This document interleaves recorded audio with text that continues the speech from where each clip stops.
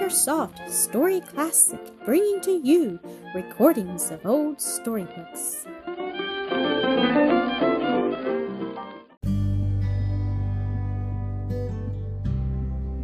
Mildred's Married Life, Episode 5. Spring and summer had waxed and waned, and the gorgeous October hues were again upon tree and shrub, its soft mellow haze everywhere on prairie, forest, town, and river. Annis was not ill-pleased to be sent on an errand that gave her a long walk in the sweet, bracing morning air. She came hurrying home in almost breathless excitement, rushed upstairs and in at Mildred's half-open door. "Oh, Milly, what do you think? But Mildred held up a warning finger. "Excuse me, I forgot," said and Anna's voice sank to a whisper. "I didn't wake him, though," she said, stealing on tiptoe to the side of the cradle and bending down over the tiny sleeper.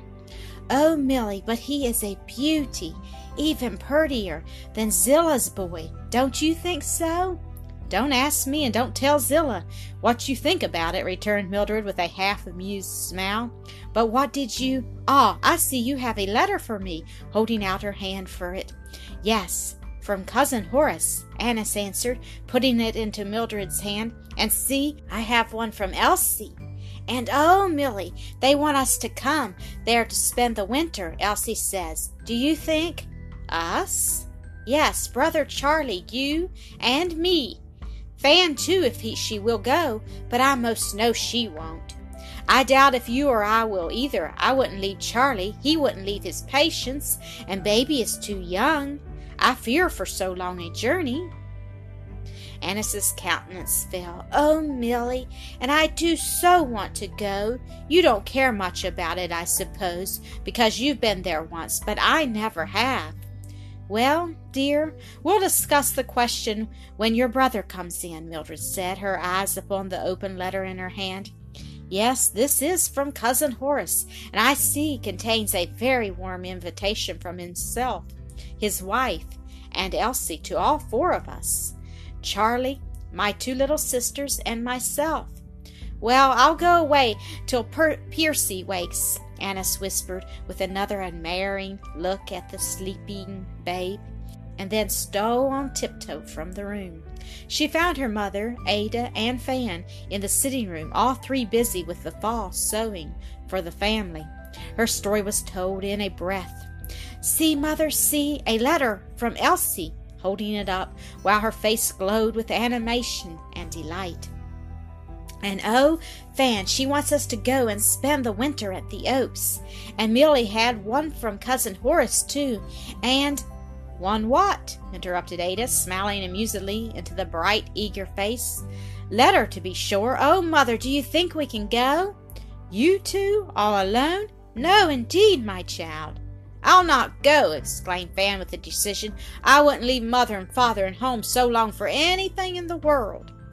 "No, not alone, Mother. Brother Charlie and Milly are invited, but I'm not sure after all that I do want to go and leave you," Annis sighed, taking a stool at her mother's feet and laying her head in her lap.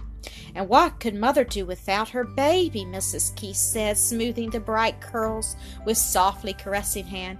"But we will not try to decide it all in a moment, dear. I doubt if the others go, and if they do not, of course that will settle the question for you." "There's Brother Charlie now!" Annis exclaimed, lifting her head to listen. "Yes, I hear his step on the stairs. Milly will show him the letter now, and I hope he'll say he can go, Mildred says. She wouldn't go without him." Mildred looked up with a smile as her husband entered, stepping softly that he might not disturb the slumbers of his little son and heir. He bent over the cradle for an instant, then drew near and sat down by her side. "How would you like to go to South for the winter?" he asked. "Accept the invitation to the Oaks, do you mean?" "I had not heard of it," he said in some surprise. "But as matters are, I think it will be the very thing to do." He went on to explain that business of importance called him to the neighborhood of his old home, and was likely to keep him there for several months. "And of course," he concluded, "I want to take my wife and boy with me. Will you go, love?" "Must you go? I don't think I could stand so long a separation," she said, a slight mist coming over her sight at the very thought. "But isn't our boy too young for such a journey?" "No, I think not. He is a strong, healthy little fellow, and the journey, if we start within a week, need not subject him to much exposure or fatigue." "Can you get ready in that time? I find it is quite important for me to go." "Yes, I can, if necessary. This is Wednesday," he said reflectively. "Suppose we consider it settled that we are to start next Tuesday morning." "Very well. Fan and Annis are included in the invitation from the Oaks. Are you willing to take charge of them in addition to wife and child?" she asked with playful look and smile. "Certainly," he answered cheerily. "The more the merrier."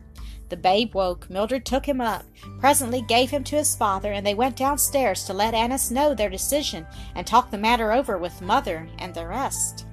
As they entered the sitting room, Annis looked up with an eager, "Oh, brother Charlie, will you go?" while Fan dropped her work and, holding out her arms for the baby, asked if she might not take it.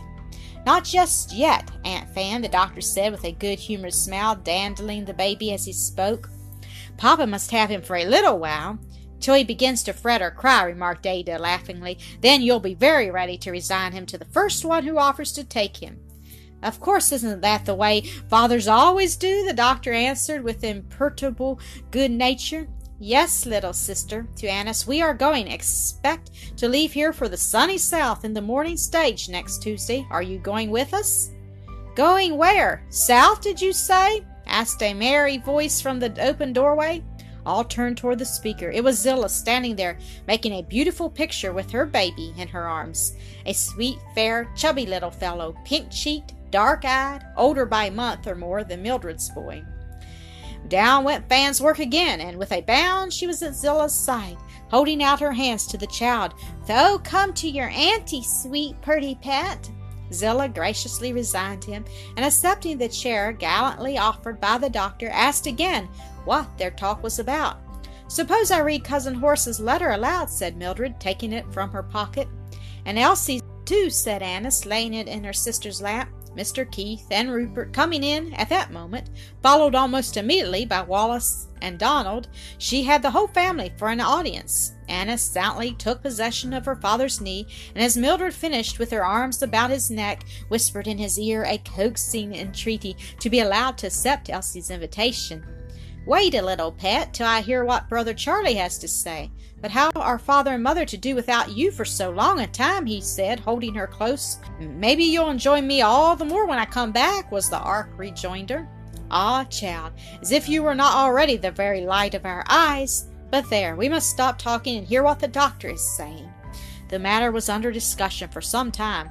Fan remained steadfast to her resolution to stay at home, Annis urgent to be permitted to go. Before night she had won the consent of both parents. Letters of acceptance had been dispatched to the Dinsmores, and active preparations for the journey set on foot.